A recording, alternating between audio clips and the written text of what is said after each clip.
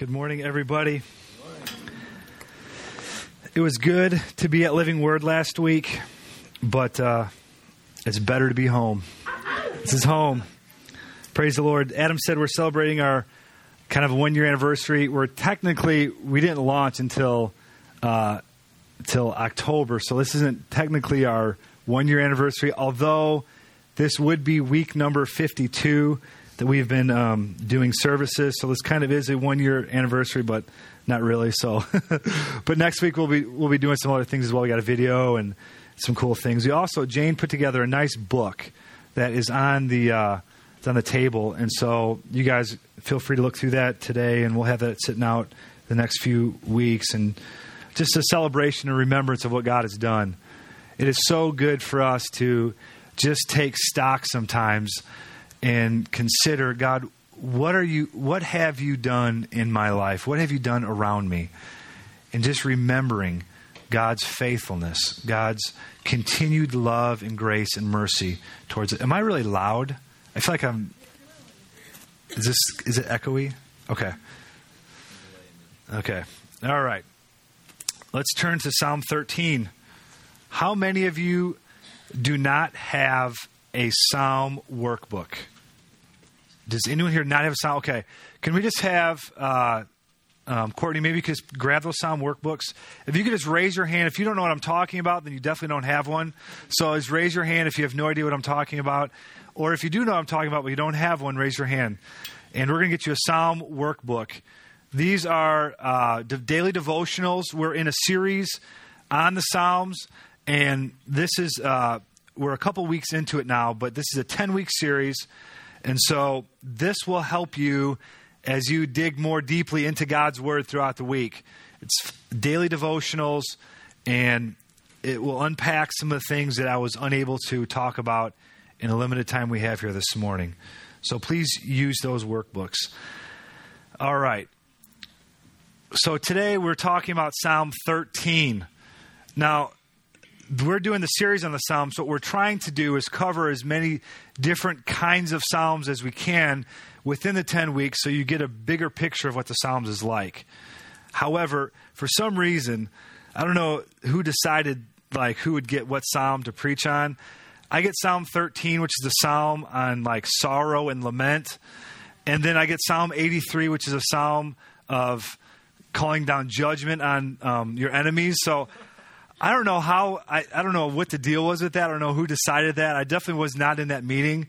But as I give the new guy the really difficult ones or the ones that are hard, I don't know why I didn't get Psalm 23 or something like that. I mean, why don't I get that one, But I do believe in Psalm 13, God has got some things that he wants to communicate to us and instruct us and help us to not only work through sorrow in our own lives, but also to be able to minister and care for people who are dealing with sorrow in their lives.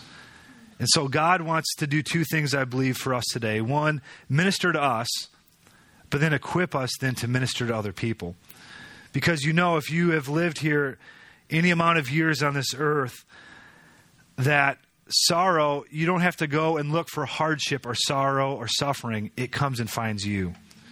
And there's people that or maybe even yourself, who have lifelong illnesses, or you've lost someone that has been very dear to you through death or whatever it may be. And it's we don't have to pretend like those things don't exist. They do. And God's Word speaks to those things and speaks to us right in the middle of all of it. And so Two questions that we are going to keep coming back to this morning are this. And this is going to kind of be the groundwork for our series or this message this morning. Two questions that we need to have answered. Number one is this: what am I believing about God right now? So what am I believing about God? And then, am I believing rightly about him? Because we're going to see as we talk and as we deal with sorrow and suffering and pain, that these two questions must be answered. Because in answering these, the paths before us are going to lead us into very different places, depending on how we answer that.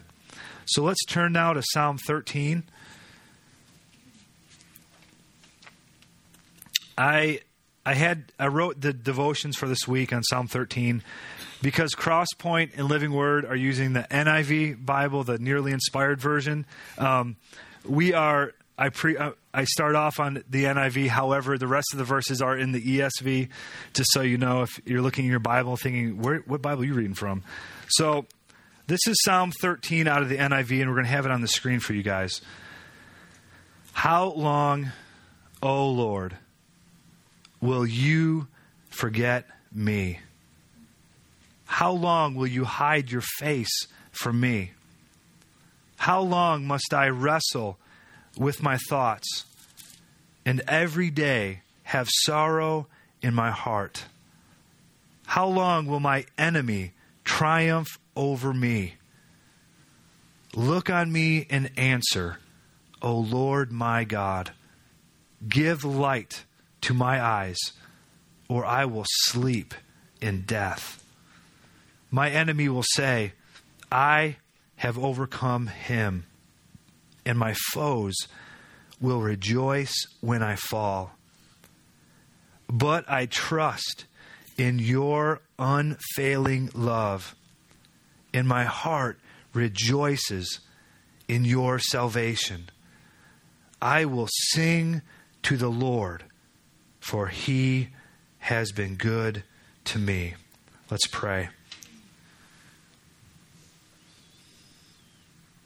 God, we approach your word this morning, and we thank you that you are Emmanuel, God with us. That even in the midst of suffering and sorrow and despair, God, yet you do not desert us or leave us. You are right there with us in the middle of it. And I pray this morning you would help us to know how to appropriately apply your word to our lives. And Lord, that you would give us your grace to be able to minister and care and love other people right where they're at. So Lord, I pray that you would just give us understanding in our hearts. Help us to receive your word with faith. And God, I pray that we would be people who would bring glory to your name with our lives. In Jesus' name we pray. Amen. So this psalm is basically divided into 3 parts. Verses 1 and 2 are an expression of lament and sorrow. Verses 3 and 4 would be the expression of prayer. And then in verses 5 and 6, we have an expression of hope. So we're going to look now at the expression of lament in verses 1 and 2. And the psalmist, and they believe David wrote this psalm, the psalmist David asked this question 4 times. He says, how long, O Lord? How long, O Lord? It's this question he keeps asking. How long, O Lord? 4 times he asked this question. And this is our experience when we go through deep waters. This is a life-altering thing that happens to us. There's a bend in the road and we do not see what's on the other side. If you've ever driven through Gatlinburg, Tennessee, or somewhere in the mountains where there's all these turns that goes around these mountains, and you're taking this turn and you have no idea what is on the other side of that hill. You have no idea what's around that bend. You're just praying that there isn't a Mack truck coming down your way or someone on a bike or someone running that you're just going to plow into. And all you can really do at that moment is look around to where you're at and hope that on the other side there isn't going to be some huge disaster or calamity. But what the psalmist is talking about is that moment, saying, how long, O Lord? I'm on this road, and sometimes in life the road is straight ahead and it's flat like it is in Indiana. And I-65, it's just all farm fields and there's nothing. And there's other times when we're in Gatlinburg and we're driving around the mountains. And so we cannot see what's ahead. And this is when life gets raw. This is a reality check for the psalmist.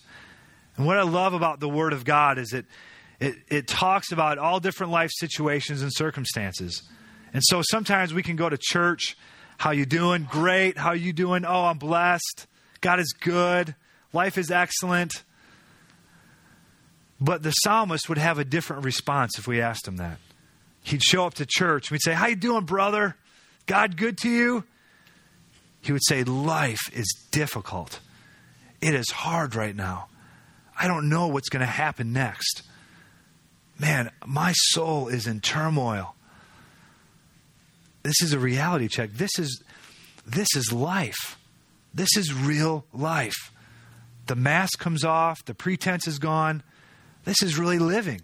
He's not pretending to be something he's not. He's communicating to us from the place where he's at. It's almost like a burn. If you've ever been burned somewhere, man, no matter how gently or delicately you touch that burn, it hurts. It is painful. And what he's saying is, no matter what is going on in my life, it is painful. I remember when, this is actually 2 years ago in 2 days. So my son Nicholas was born, and we were in Chicago at this hospital. And he is 6 hours old. And so we're sitting in the hospital room with myself, Michelle. Nicholas is in a little bassinet thing. And Michelle's sister and her brother-in-law. We're all in the room. And it's just we're just enjoying just having this new baby. And it's healthy. Nicholas is breathing well. He looks great. He's got a full head of hair. He's got a little like mohawk going on. We're like, man, life is good. And then Michelle's sister walks over and she looks in the bassinet and she says, "Man, his coloring looks different." And he was getting pale. And so we walk over and we call the nurse, and usually the nurses are they're in charge, they're in control, they never lose it. I mean, it's pretty much like they've seen pretty much everything, so there's nothing that really puts them out, you know. Just kind of, okay, yeah, that's great, he'll be fine. The nurse comes in, takes one look, immediately calls the nurse's station, grabs the baby, says, "Dad, follow me." And she takes off down the hallway, full sprint. And so I am running behind the nurse, full speed down the hallway. And all I can see in front of me is this nurse holding my 6-hour-old baby. And at that moment, I have no idea what the next 2 minutes of my life is going to be like. So there's a bend in the road in my life. I don't know what's on the other side. And so at that moment, the questions come in. God, do you see what's happening? God, do you know what's going on right now? God, why this? Why us? What's happening? And all these questions begin to come into place. You can almost see the psalmist sitting at that same place, couldn't you? How long, O Lord? Why is this going on? Why do I have this sorrow in my heart? Why is this turmoil? Why are my enemies breathing down my neck? Why is this happening? What's going on? And what I love about this is we're given a picture into the psalmist's prayer life. And so he rightly understands that he ultimately does not have a feelings problem or an enemy problem. He does have those. Those are present, but that's not his ultimate problem. His ultimate problem for the psalmist is that he feels disoriented from God. There's a disorientation from God. He says, this is my ultimate problem. That's why when he starts the psalm, it's, "God, how long? Where are you? Would you please look upon me?" He understands it is a problem he has because he is disoriented from God. I want to read to you a journal entry by Paul Michaels. He was here a month and a half ago, and preached for us. He is my Auntie Donna's fiance, and they're getting married in a couple of weeks. Praise the Lord. But Paul Michaels lost his wife to cancer about a year and a half ago. And this is what he wrote in his journal. And I believe this is what he is expressing through his journal entry, is what the psalmist was experiencing and what many of us either have experienced in our life or at one time will. And this is what Paul Michaels writes in his journal entry in March 25, 2009, shortly after the death of his wife. "Much sorrow and many tears today. The loss is setting in. Cindy truly was a great wife, none like her in my eyes, and now she is gone. I can understand the weight of loss which the widow or widower experiences. No loss is greater, it seems. Companionship gone, conversation silenced, loving and being loved by my great lover extinguished. My best friend lost. All this snatched away all of a sudden. Even in Cindy's sickness, I knew her sweet presence. Not now. So what do we do? Where do we go with this grief? Let's go back to those questions. What are we believing about God? And are we believing rightly? And because we believe, like the psalmist, that God does see, because we believe that God does hear, because we believe that God is mighty to save, because we believe that God is sovereign over all things and He's in control of our lives, we pray because our hope is in God. And now we look at verses 3 and 4. This is the psalmist's expression of prayer. So he's just pouring out his heart to God, and now he turns to prayer, and he says this, "Look on me and answer, O Lord my God. Give light to my eyes, or I will sleep in death. My enemy will say, I have overcome him, and my foes will rejoice when I fall." Verse 3 is just a simple prayer. This is the psalmist. This is a 5-second prayer he offers to the Lord. He's not waxing eloquently before the Lord. He's not catching up for all the prayers he hasn't prayed lately, and now is his chance to really pour it out. He just simply says this. He asks 3 things. He says, look, answer, and give. That's all he asks. Look, answer, and give.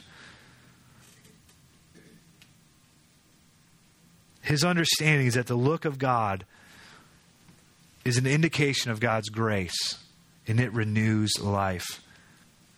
It's an indication of God's grace. He says, God, I need your grace. In this moment, I need your grace. I need you to look upon me. I need you to give me your grace because I cannot live without it. And not only do I want you to look, but I want you to answer. I want to know that you see me. I want to know that you hear me. I want to be reminded of your goodness to me. And not only that, I want you to look, I want you to answer, but I want you to give me something. Simply give light to my eyes. I want to see you. Here is the opportunity for the psalmist to ask for peace of mind, victory over his enemies, personal prosperity, good relationships, called on the fire of God around everyone around him who are ungodly and pagan. He doesn't do any of that. He doesn't ask for any of those things. He simply says, I want to see you. In Job 42, verse 5, I believe Job had a similar experience. And at the end of the book, after Job has experienced tremendous suffering and the loss of everything, and he's in pain, and his friends have given him bad advice, and the Lord has just straightened his friends and him out. This is what Job says at Job 42, verse 5. I had heard of you. He's talking about the Lord. I had heard of you by the hearing of the ear, but now my eye sees you. But now my eye sees you. And for Job, this was the turning point. He said, God, I had heard about you, but now my eye sees you. You know what? And at the end, you read on a few verses, Job gets back sevenfold of all his stuff that he had, and God blesses him abundantly and richly, and it's great. And Job's, the man, he's restored. However, I believe for Job, this was it. It wasn't that Job got all his stuff back, and so he said, oh, that suffering was worth it. I got back more than I had before. It was kind of a bit of a trade-off, but now I'm better than I was. I believe for Job, this was everything. This was everything to him. He said, I saw the Lord. I saw you, Lord. We could just have ended the book here, and I believe he would have said, this was enough. I don't need anything else. I've seen the Lord. I think for some of us, we've heard of the Lord. We have sat through church. We've prayed prayers. We've read the Bible. We've done all those things. But there comes a moment, and it may be in the midst of suffering. It may not be, where we encounter God. And God isn't just something that we've heard about. It is something that we personally have seen the Lord. We've seen him. And that's what is the most important thing for the psalmist. He says, Lord, I want to see you. Open my eyes. Give light to my eyes. Because not only do I want to know that you see me, but Lord, I want to see you. Verse 4. In verse 4, he brings a reminder to himself about God's covenant faithfulness, and he gives a desire for God's glory. Now I want to read to you out of Numbers 14, because out of Numbers 14 is where Moses was with the people of Israel, and sure enough, Israel is disobedient to God again.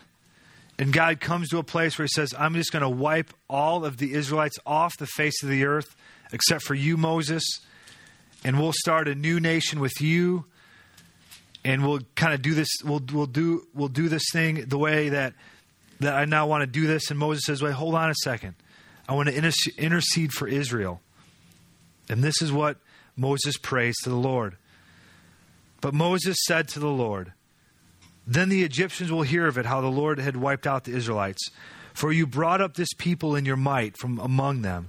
And they will tell the inhabitants of this land that they heard that you, O Lord, are in the midst of this people. For you, O Lord, are seen face to face. And your cloud stands over them, and you go before them in a pillar of cloud by day and in a pillar of fire by night. Now, if you kill this people as one man, then the nations who have heard your fame will say, it is because the Lord was not able to bring this people into the land that he swore to give them, that he has killed them in the wilderness. It's an appeal to God's glory. He's making an appeal, says, Lord, I want you to be glorified.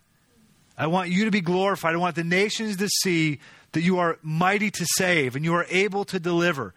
And you were able to do the things you said you do.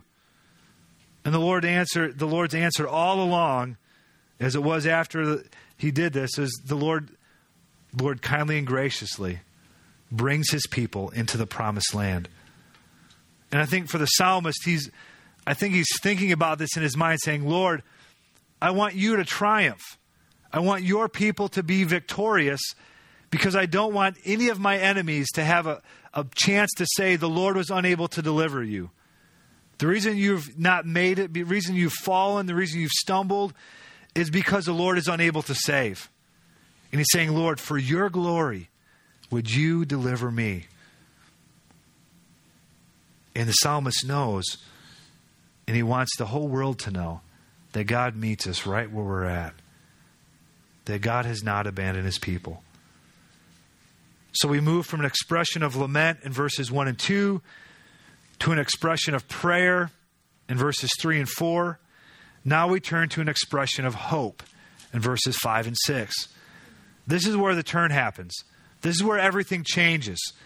This is where the psalmist goes from confessing the struggles he's having inside and around him and praying to the Lord. Now he gives confession of hope. And with sorrow, it has the opportunity for us to lead us into two different places. It has the opportunity to lead us to despair and despondency, or to take refuge in God.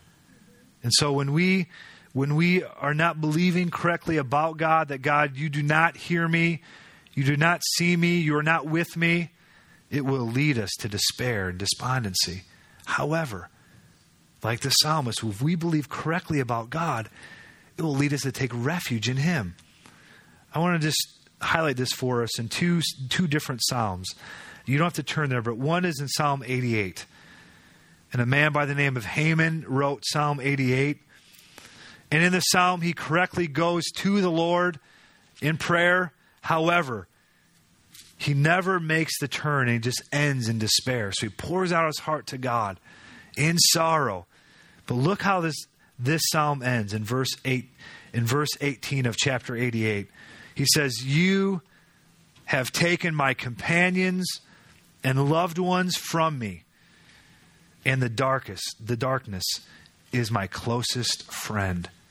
That's it for him. And the psalm ends. The psalm ends with him sitting alone in the darkness with no hope. However, Psalm 89, Ethan, same thing, Psalm of Lament, correctly goes to the Lord in the very beginning, confesses his grief, but in the end, this is what he says, verse 52 of Psalm 89. "Praise be to the Lord forever. Amen and amen." How does he end there? He ends with a proclamation of praise to the Lord, whereas Haman ends in despair. Well, I believe it goes back to the two questions we talked about in the beginning. What am I believing about God, and am I believing rightly? The answer to those questions lead us in two different places. Proverbs 18:10 says, "The name of the Lord is a strong tower. The righteous man runs into it and is safe." The name of the Lord is a strong tower. And because God knows how difficult and raw life can become, I believe he's giving us this psalm as an invitation to come back to him again, to trust in him. This is the invitation for us to say, I want you, and I know that you will deal and you will experience sorrow and lament in your life. But I don't want you to be ill-equipped in dealing with it. I want you to be prepared. So when that time comes, you can turn to me as your hope and find refuge in God, that he would be our strong tower. And when there's a bend in the road, as painful as that is at that time, we can know that God has never left us or forsaken us. That we just need to see God, because he meets us right where we're at. And even though feelings and circumstances and enemies and sickness and whatever else can possibly persuade us that God is not with us, we can make a profession of faith with the anticipation of God's deliverance. Here the psalmist is. He's not looking back saying, thanks, God. He's looking forward with anticipation of God's deliverance. And he says, but I trust in your unfailing love, and my heart rejoices in your salvation. It's the good news that we can trust in God's unfailing love and commitment to us. I want to just read us a couple paragraphs out of this book called A Gospel Primer. This is a phenomenal book for devotions.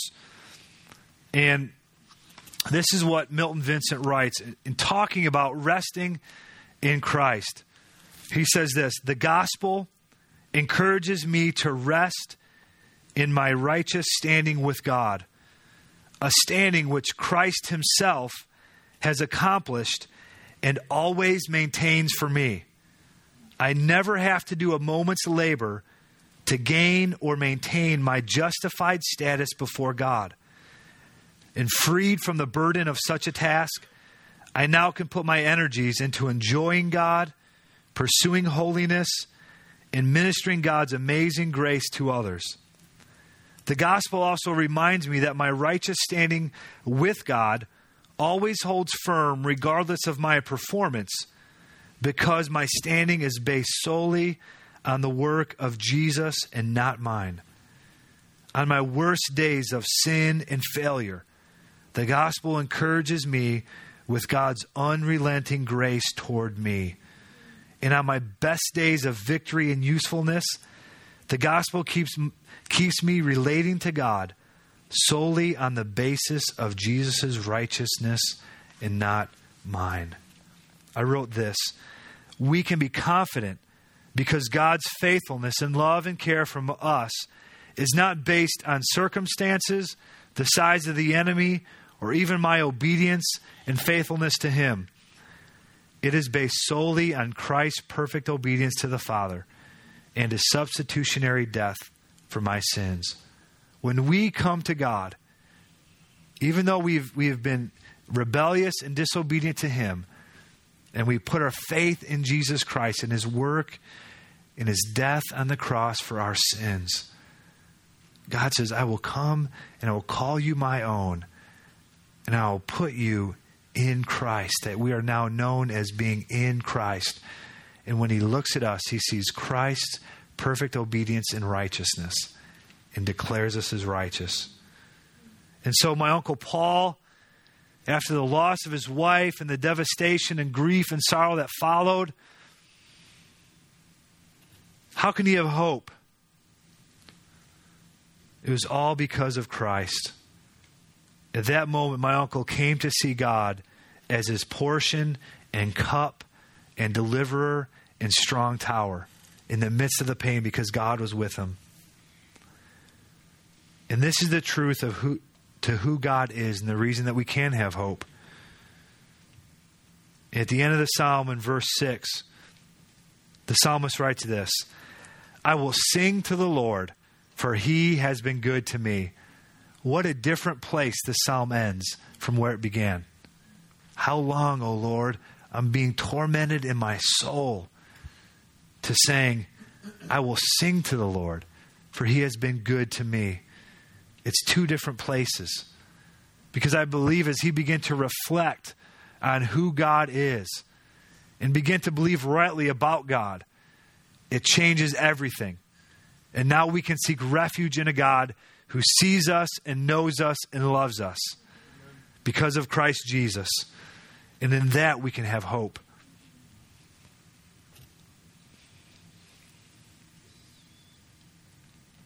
So a psalm is important for a number of reasons. I believe it helps us to communicate to God in the midst of grief and sorrow in our own lives. It's not wrong to come before the Lord. Say, God, there is some things inside of me that are going all over the place. God, I feel like my enemies are breathing down my neck. Communicating truthfully to God with what's going on inside of us. That's appropriate. But it also does this. It helps us to minister to people who are going through the same things that as the psalmist was. It helps us. God not only wants to minister to us, but He wants to use us to minister to other people. And all of us know people in our life, either now or in the past or soon in the future, who will be experiencing major life setbacks and bends in the road. And we are able, by the grace of God, to point them towards Jesus and towards the Lord. Say, let's believe rightly about God, because I want you to seek refuge in Him and not go down the road of despair and sorrow and suffering. I want you to know Jesus.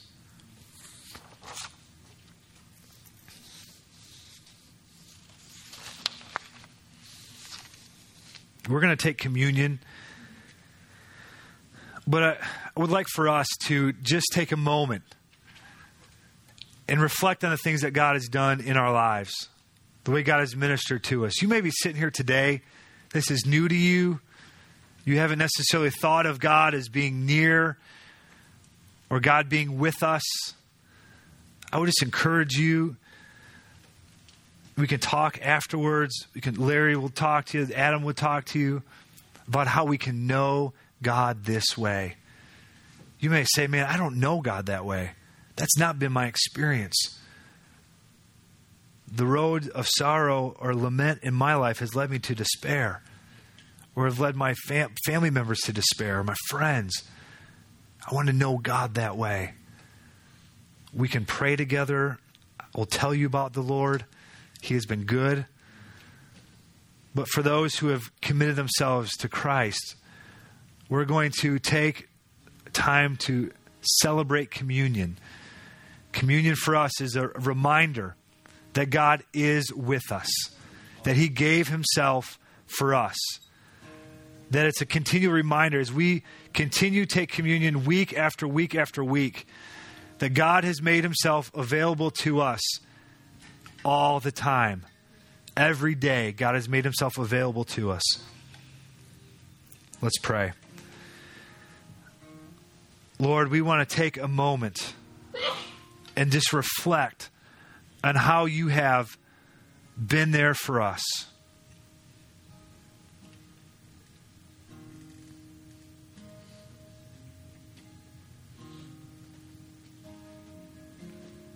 Thank you, Lord, that you've never left us or forsaken us. Thank you that you know us, that you meet us right where we're at. And Lord, I pray that as you minister and care for us, God, that you would help us to be able to love and care, point people back towards you again. Lord, thank you for this opportunity to celebrate your death and resurrection for us. In Jesus' name, amen.